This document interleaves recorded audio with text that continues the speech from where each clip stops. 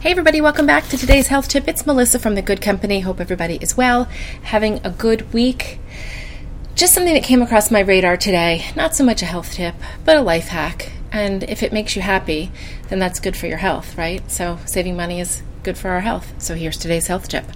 Make sure you have Amazon Smile turned on. If you are an Amazon shopper or an Amazon Prime member, you can choose to donate a percentage of your purchases to the charity of your choice. So it could be your kid's school, it could be your local animal shelter, it could be the National Cancer Society, whatever it is that you are interested in donating to, you can show them a little extra love with Amazon Smile.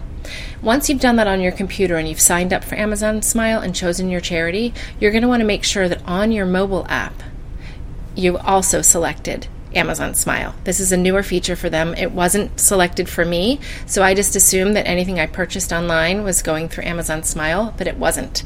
So once you've joined, get the app, and if you have the Amazon app on your phone, the shopping app, you just want to go to the settings on the main menu of that and tap on Amazon Smile and follow those on-screen instructions to turn on Amazon Smile for your phone. So if you tend to order through your phone, you'll be covered there too. So again, not a health tip, a little more of a life hack. That's it. Enjoy your day.